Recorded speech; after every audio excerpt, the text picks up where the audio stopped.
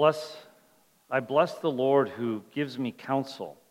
In the night also my heart instructs me. I have set the Lord always before me. Because he is at my right hand, I shall not be shaken. We praise and thank you, O Lord, for providing us counsel, as this psalm declares. We read and meditate upon your word. We pray and put you first in our life and our thoughts. And so even in the middle of the night, you bring instruction into our hearts, and you put confidence in us that we can trust you and not be shaken by this world. Therefore my heart is glad, and my whole being rejoices. My flesh also dwells secure. For you will not abandon my soul to Sheol, or let your Holy One see corruption. You made known to me the path of life. In your presence there is fullness of joy. At your right hand are pleasures forevermore. And so as a result, you place great joy in our souls and this sense of security, as the psalmist declares, and this overflows in our life. And others see it and take notice of it. You've given us a hope and a confidence that goes beyond death. For now we walk the path of life, and we will walk the path of eternal life with the fullness of joy and pleasure forevermore. And it's you, our Lord Jesus Christ. You have brought this psalm into open and clear fulfillment. And our faith and our trust in you and your cross and resurrection is strong. You have redeemed us. You've rescued us from sin. And you've given us justification and hope for a resurrected glory. And we pray all of this for your sake. Amen. Well, we're continuing in our study in the Gospel of Luke. So you can turn your Bibles there to Luke 20, or follow along in the printed text for you in your worship folder. But when we're talking about religious controversies today, you know, in the time of Jesus and in the time of Luke's writing, religious controversies were around as well. There are always religious controversies, many of them. And some are more significant than others, and it's always a challenge of wisdom to know when we should get ourselves involved in religious controversies. Sometimes it's just not worth the time. And it's important to consider how being involved in certain types of controversies might impact other people. Sometimes it can impact them for the positive. Sometimes it can really be disheartening to people to be involved in those controversies. And it's also important to think about how it impacts our own heart and our own soul when we involve ourselves in those controversies. Sometimes it's very enlightening and helpful to be involved in them. And other times it can be very discouraging and turn us into bitter Christians. But there are many controversies, of course, that can be substantially resolved in this life, but there are many that cannot be. And there are some that can be resolved and the whole community could agree on the controversial subject, but oftentimes that's not the case, and it's really just finding what will settle in your soul for the time being. But just as it's true for us, and we know all of this by experience, it's been true for the people of God throughout the ages and at Jesus' time. And just as we will often say things like, well, when Jesus comes back, then it'll be all clear and he'll make it clear. Well, that was also the perspective at Jesus' time on when the Messiah would come. And the people in that day would often say, because of their messianic ideas about he would be the Messiah of all wisdom, that he would put an end to all the debates. The rabbis would stop arguing, and the people would stop being confused, because the Messiah would teach God's truth, and we would know it clearly. Well, in our passage this morning, that's exactly what Jesus does. He brings amazing clarity to two religious controversies of his day.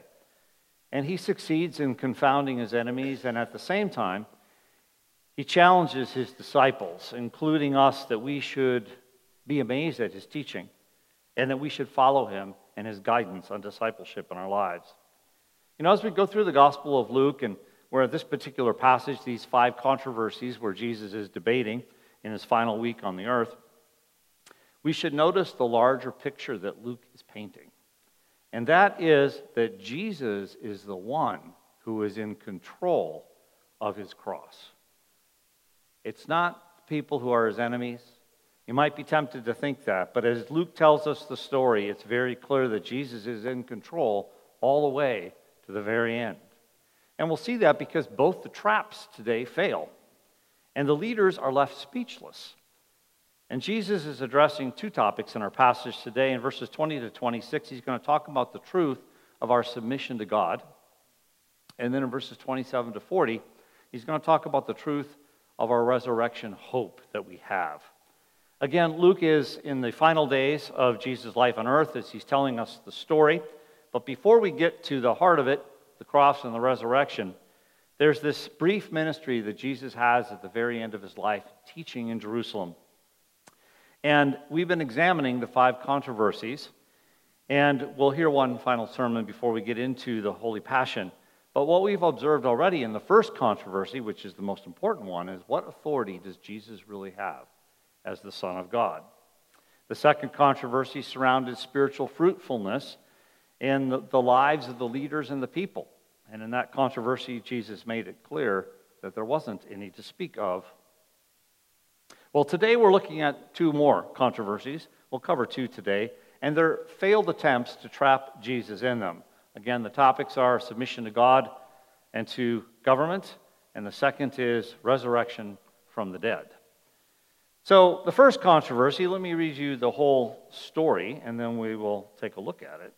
So beginning in verse 20, so they watched him and sent spies who pretended to be sincere that they might catch him in something he said so as to deliver him up to the authority and jurisdiction of the governor. So they asked him, "Teacher, we know that you speak and teach rightly and show no partiality, but truly teach the way of God. Is it lawful or not for us to give tribute to Caesar?" But he perceived their craftiness and said to them, "Show me a denarius. Whose likeness and inscription does it have?" They said, "Caesar's." He said to them, "Then render to Caesar the things that are Caesar's, and to God the things that are God's." And they were not able in the presence of the people to catch him in what he said, but marveling at his answer, they became silent. And so in both of these controversies that we're looking at today, there's some kind of a tricky question or scenario presented, and then Jesus just cuts through it and brings clarity. So here we have a tricky tax question in verses 20 to 22, and then in verses 23 to 26, Jesus provides great clarity to it. So the leaders have just been exposed. So if you go back to verse 19, you see that the scribes and the chief priests sought to lay hands on him at that very hour, for they perceived that he had told this parable against them, but they feared the people. Okay, that's what happened last time, the parable of the wicked tenant farmers. And he exposed the scribes and the chief priests at that time. And so they decide, well, they're just going to send their disciples next time to trap Jesus. In fact, Matthew tells us that the Pharisees and the Herodians were both in on this. Mark tells us that the chief priests and the teachers and the elders were all in on it as well. And so there's spies that are being sent from all these different groups of people, all these leadership groups who pretend that they're sincere, who pretend that they're righteous in their questioning of Jesus. And so a little bit of the backstory. So the Herodians were pro-Roman to a degree, and the Pharisees were reluctantly supportive of Rome. Of course, they get their support from them, so that's why. But, of course, they're opposed to the poll tax, which is what we're talking about here, the tribute tax or the census tax. It's a way that you impose upon people that you conquer that they really belong to you, as you make them pay this. So, however, the Pharisees and the Herodians, they could find justification for paying the tax if they needed to, and it implies this submission to Rome, and of course all the Jews are opposed to this, but there's nothing much they can really do about it. And that's what makes this a good trap, is because it's debatable about what you should do. You see, if Jesus supports the tax, he's going to be alienated from the populace. And that's, of course, would be the best answer that these spies are hoping for, is that Jesus just comes out and says that right away. Because most Jews, and the law doesn't speak clearly to what they should do about this situation. But if he opposes the tax, Well, then he's going to be accused of treason and liable to be handed over to Pilate, the governor. Now, you know the story. It doesn't matter what Jesus says. It doesn't matter one bit, because in 2 to 3 days from now, this is what happens. And they began to accuse him, saying, "We found this man misleading our nation and forbidding us to give tribute to Caesar, and saying that he himself is Christ, a king." What a bunch of liars, right?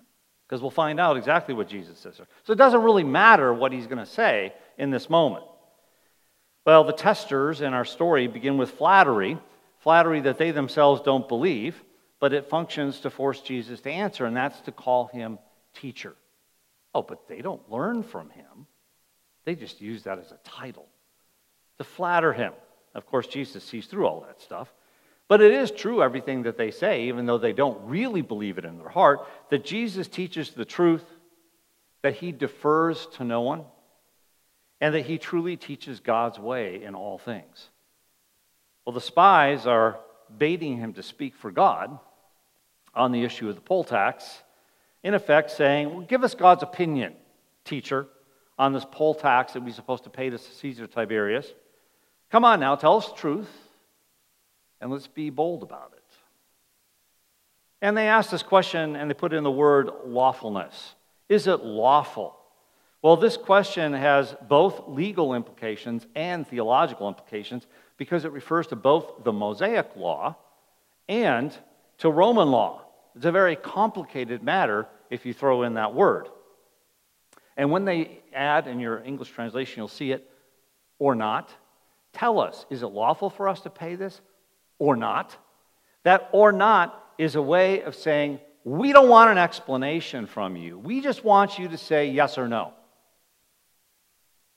And you know, when people don't really care about answers, that's what they do. They just say, give us a simple yes or no, because then they can spring their trap on him. Well, then Jesus answers them in verses 23 to 26. He perceived their craftiness and said to them, "Show me a denarius. Whose likeness and inscription does it have?" And they said, "Caesar's." He said to them, "Then render to Caesar the things that are Caesar's, and to God the things that are God's." And they were not able in the presence of the people to catch him in what he had said, but marveling at his answer, they became silent. So he masterfully gets rid of this sinister dichotomy that they put before him. He perceives their craftiness, their malice, their wicked duplicity in this whole matter. And whether or not he just perceived that spiritually or he divinely saw into their souls, it's not clear here, but they're hypocrites, and they don't want a true answer. And as Matthew records the story, Jesus even calls them hypocrites publicly in front of people. You hypocrites, you don't want a true answer.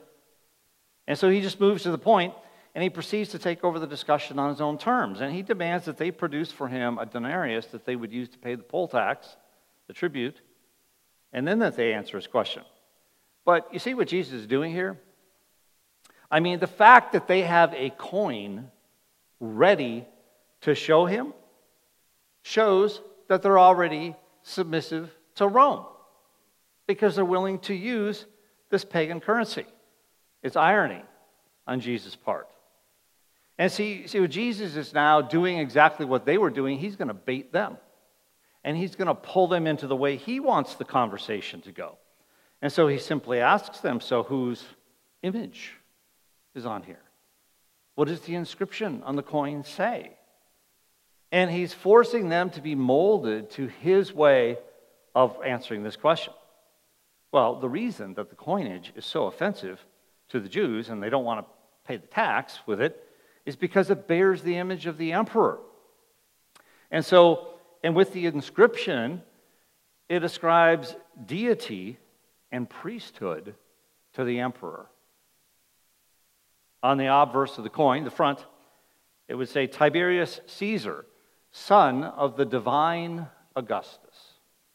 On the reverse, the backside of the coin, it would say Pontifex Maximus, that is, high priest, supreme priest, with a picture of his mother, Livia, who is the incarnation of the goddess Pax, or peace.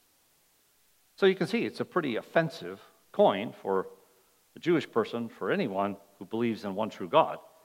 So if they're so truly offended by the government and by this coin, well, then they should get rid of all the currency. They shouldn't even be using it at all. And that's his point when he gets to verse 25. But Jesus is very powerfully intimidating his opponents here. And he answers their original question very simply by saying, so pay the tax. That's what he says. And it's not just a witty response in what he's doing here. There are implications that go far beyond this about the political problems and the real issues that the people faced. Of course, there are many other questions because we live in two kingdoms. All of us do. Kingdom of God and the kingdoms of men. So who do you submit to? How? Under what conditions? It's another topic for another day for us. But there's a lot more that Jesus is saying here than just simply pay the tax. But of course, his enemies are confounded. Look at verse 26. He says they weren't able in the presence of the people to catch him on what he said. Because I'm sure they would have come up with something. But they're silent, marveling at how well he maneuvered that debate. You see, because the tax question is really a simple one anyway. But no matter what he said, remember, he's wrong in their eyes. But Jesus is saying, I hope you don't miss this, something way more powerful than that. He's saying that it's really not even about that. That's not the issue. The real issue is the phrase, render to God what is God's. You see, he's implicating the people in a much more serious moral failure than whether or not they pay the tax and use Roman coinage or don't. But that's the more serious failure of not giving God what he deserves. That is everything, all of themselves. And you see, if we take this whole idea of whose image or whose likeness is on the coin, well, whose image or whose likeness were you created in? So if the coin belongs to Caesar, well, then people who bear the image of God in creation, in God's likeness, they belong to God. Everyone belongs to God. They belong to God. And Christians, of course, yes, we must be careful to serve Caesar and honor God in a manner that honors him, but far more important is to be careful to serve and obey God in all areas of our life. You see, you're not a righteous Christian just because you pay your taxes. Here is the most important point, and that's rendering to God what is God and to give him everything from our life through Jesus Christ. We should find ourselves just like the Pharisees and all the leadership groups and the spies were just amazed at Jesus' teaching of the truth here. Luke wants us to be amazed at what Jesus says here, but he wants us to be even more amazed at that whole thing about we bear the image of God. And in Christ, of course, we're being perfected. And so we want to follow his guidance and his discipleship demands on our life. Well, that's the first controversy. The second controversy is about our hope in the resurrection. And so we'll read that story to you now. It says, then there came to him some Sadducees who deny that there is a resurrection, and they asked him a question, saying, Teacher, Moses wrote for us that if a man's brother dies, having a wife but no children, the man must take the widow and raise up offspring for his brother. Now there were 7 brothers. The first took a wife and died without children, and the second and the third took her, and likewise all 7 left no children and died. Afterward, the woman also died. In the resurrection, therefore, whose wife will the woman be? For the 7 had her as wife. And Jesus said to them, the sons of this age marry and are given in marriage. But those who are considered worthy to attain to that age and to the resurrection from the dead neither marry nor are given in marriage. For they cannot die anymore, because they are equal to angels and are sons of God, being sons of the resurrection. But that the dead are raised, even Moses showed in the passage about the bush, where he calls the Lord the God of Abraham and the God of Isaac and the God of Jacob. Now he is not God of the dead, but of the living, for all live to him. Then some of the scribes answered, Teacher, you have spoken well, for they no longer dared to ask him any question. So again, in the verses 27 to 33, we see this resurrection absurdity argument that the Sadducees put forward. And then Jesus cuts through it all in his answer and gives amazingly clear truth in verses 34 to 40. And so the Sadducees are the priestly leaders. Yeah, there are a lot of groups of leaders in this time and in this place, but you could think of them as aristocrats because they thought they were. So it's a good way to think of them. So they're the aristocratic type of that time. They lost control, though, of the religious populace to the Pharisees. That group won over. And this test centers on a contemporary debate that they had going on, that is about the resurrection, if there is one or not. And the Sadducees and Pharisees debated this and many other things as well. They were political enemies and they were religious enemies. They did not like each other. In fact, you might remember the story later on in Acts 23 where Paul perceives, he's on trial, and he perceives that there are both Pharisees and Sadducees in the room, so he brings up the resurrection just to get everybody mad. And it worked, you know. So they don't like each other about this. The Sadducees didn't believe in the resurrection. They believed that the body and soul both perished at death. There'd be no rewards, no punishment. There's no new future state to experience. But the Pharisees would appeal to passages like these in the Old Testament, in Isaiah 26:19.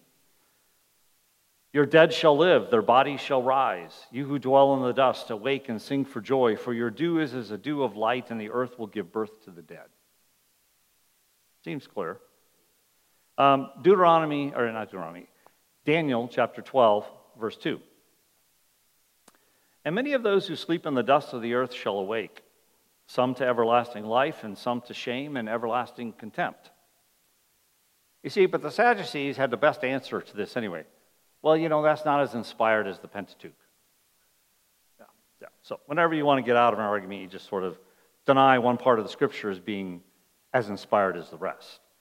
And so they favored the Pentateuch as more inspirational, if you will. And so they didn't really take the prophetic witness of Isaiah and Daniel seriously.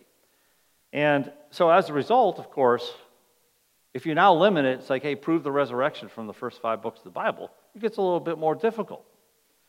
So the Sadducees' test on this resurrection, could you catch it again? This insincere respect, calling Jesus teacher. It's in there again. It's precisely Jesus' teaching authority that they want to overthrow. And so they see an opportunity because Jesus just triumphed over the Pharisees in the tax question. And so they think, well, let's continue the humiliation process here and talk about this one. And so the test begins. They quote Deuteronomy 25. There's a big section in there about what's called levirate marriage or brother-in-law marriage, but you'll get the idea here. So in Deuteronomy 25, starting in verse 5, it says, if brothers dwell together and one of them dies and has no son, the wife of the dead man shall not be married outside the family to a stranger. Her husband's brother shall go into her and take her as his wife and perform the duty of a husband's brother to her. And the first son whom she bears shall succeed to the name of his dead brother, that his name may not be blotted out of Israel. And if the man does not wish to take his brother's wife, and then it goes on and on and on about the right of refusal. There's a lot of shame that comes from refusing to do this, but of course the person is doing it because they want to preserve economic advantage. Well, anyway, this obligation, usually that of the younger brother, of raising up children for his older brother who died, was for the sake of that brother, the sake of the widow, and the sake of the covenant promises to the people of God. Now, this practice actually predates the law.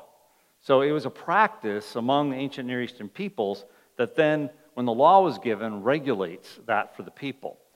One example in the Old Testament comes from Genesis 38. You see Judah's son Onan for his brother with Tamar, and that's probably the most famous one. You can read that in Genesis 38 on your own.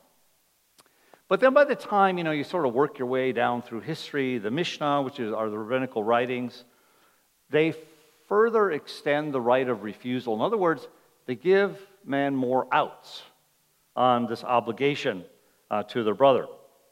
And it continues on because there's profit to be made, and because of the current situations at the time of Jesus here, and that the fact that this was given way back in an ancient context, and, of course, man's desires, and, of course, rabbinical teaching that just provides more and more loopholes, the practice actually probably wasn't seen in Jesus' day. And so even that was a matter of debate itself at the time. But anyway, the Sadducees used their stock hypothetical case.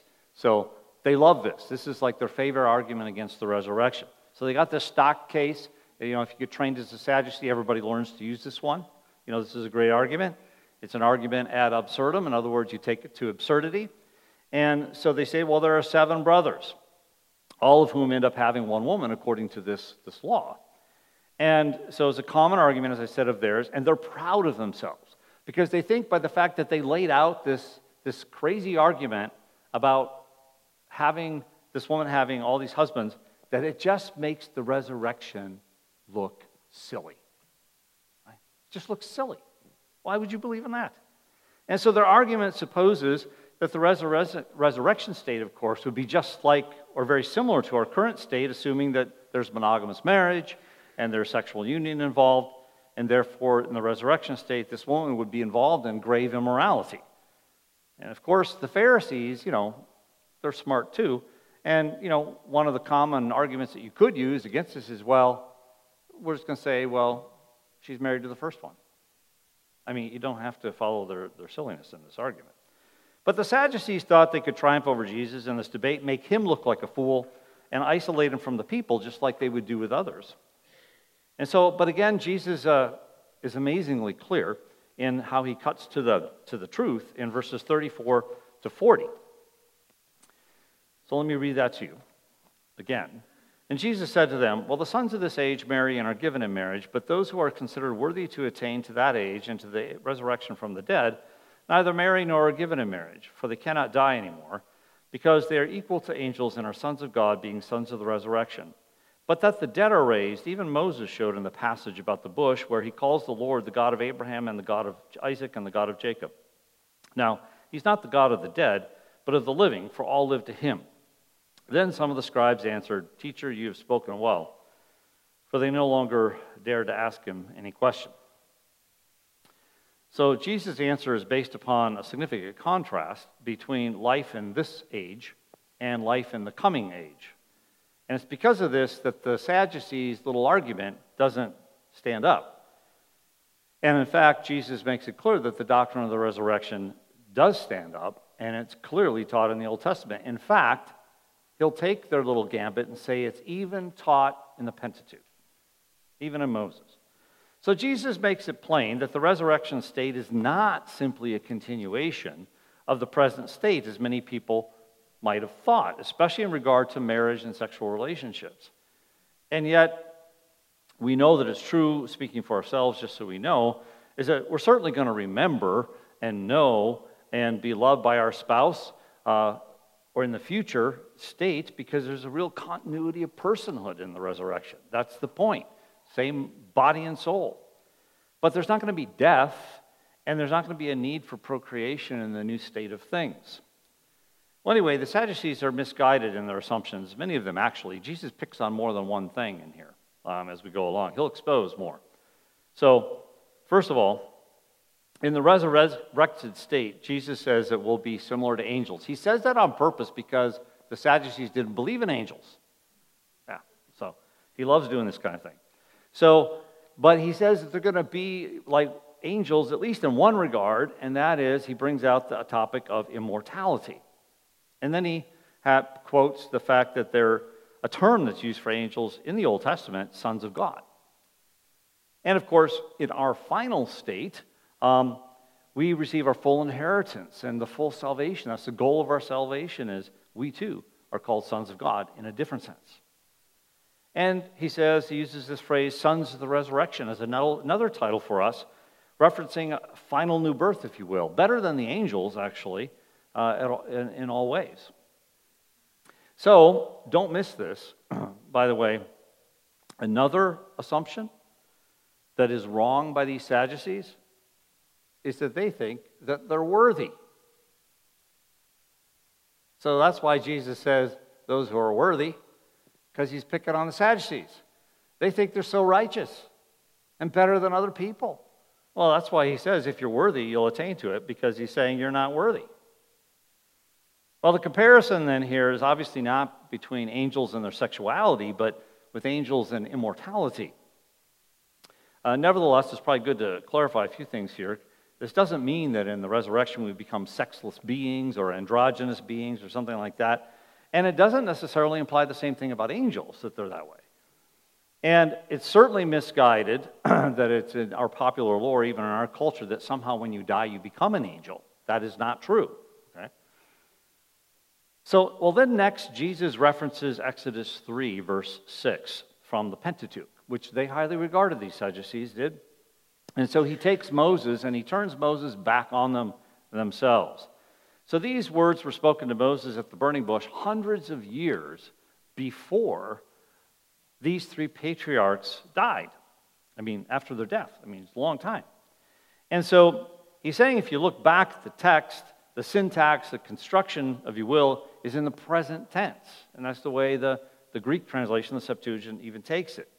And Jesus argues that this itself is a promise of the resurrection to come. In this line of argument, he's not using it to try to just simply say, oh yeah, their souls are still alive, right? According to Jesus, though, they're not dead. They're alive with God, but they're awaiting the resurrection day. So the choice then is between a full bodily resurrection resulting and reuniting with the soul or nothingness. This is Jesus' ad absurdum argument. So they like that kind of argument where you take something to an absurd case. Well, that's what Jesus does here in a way, and he's saying, in Mark it's recorded, you are greatly mistaken. You know, Exodus 3:6 only makes sense, Jesus is saying, if you accept my interpretation. And especially in the progress of Revelation, because the prophets do speak for God and speak God's word.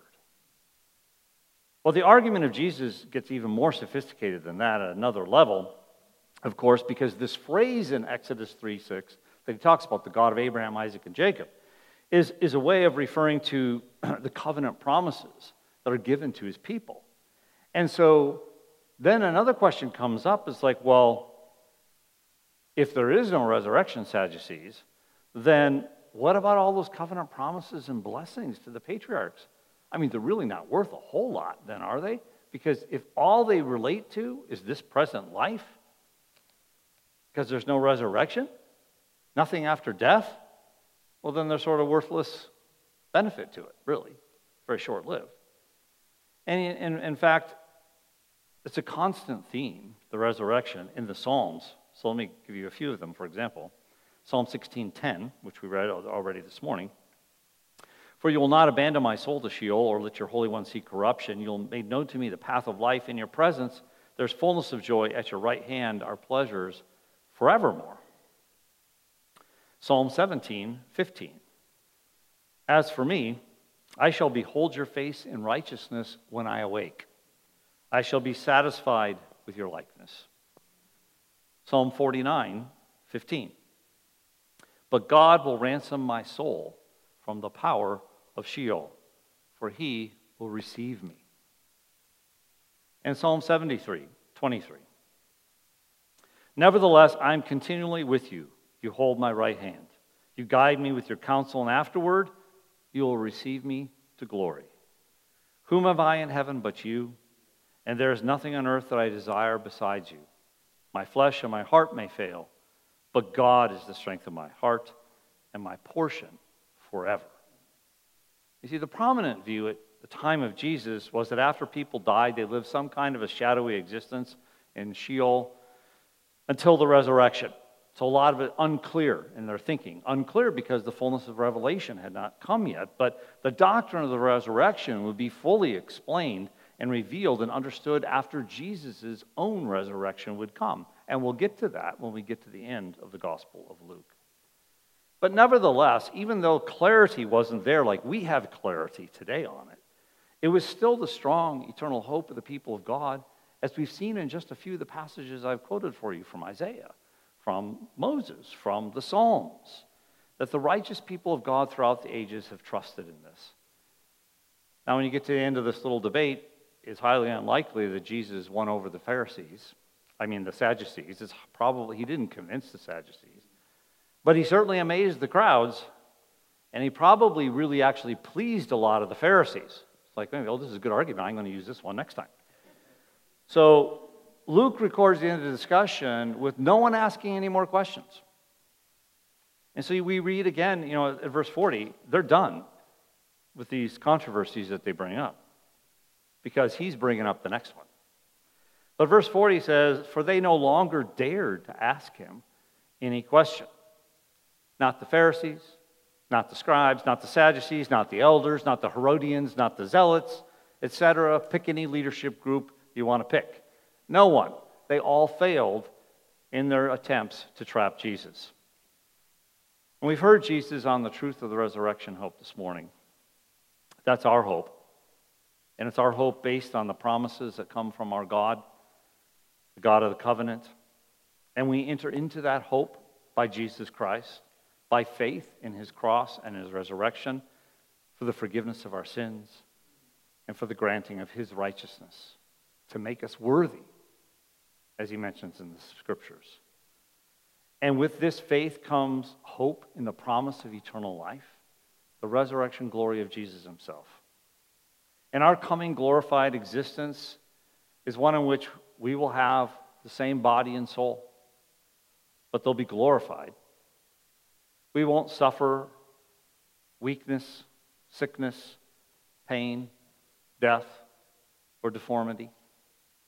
We'll be completed in our thorough sanctification, conformed to the very image of Christ. And God will be glorified in his plan and his purposes in our eternal salvation in Jesus. And he'll fulfill at this time all of his covenant promises for us, especially that promise repeated in the New Testament, where he says, I will be their God, and they will be my people. He will grant us our eternal inheritance at the final stage of redemption. So we have to have such a hope. That's the end of our faith in Jesus Christ. In Philippians 3:20, it says this, but our citizenship is in heaven, and from it we await a Savior, the Lord Jesus Christ, who will transform our lowly body to be like his glorious body, by the power that enables him even to subject all things to himself. So as we read this passage, verses 20 to verse 40, this morning, one thing should really stand out above so many other things in this passage, and that is the silence. The silence at the end of both of the controversies. In verse 26, they weren't able, in the presence of the people, to catch him. But marveling at his answer, they became silent. In verse 40, they did not dare ask him any more questions. And so the title of our passage this morning is that Jesus amazes everyone with truth. And surely he passed those two tests, living in two kingdoms, the real hope of the resurrection.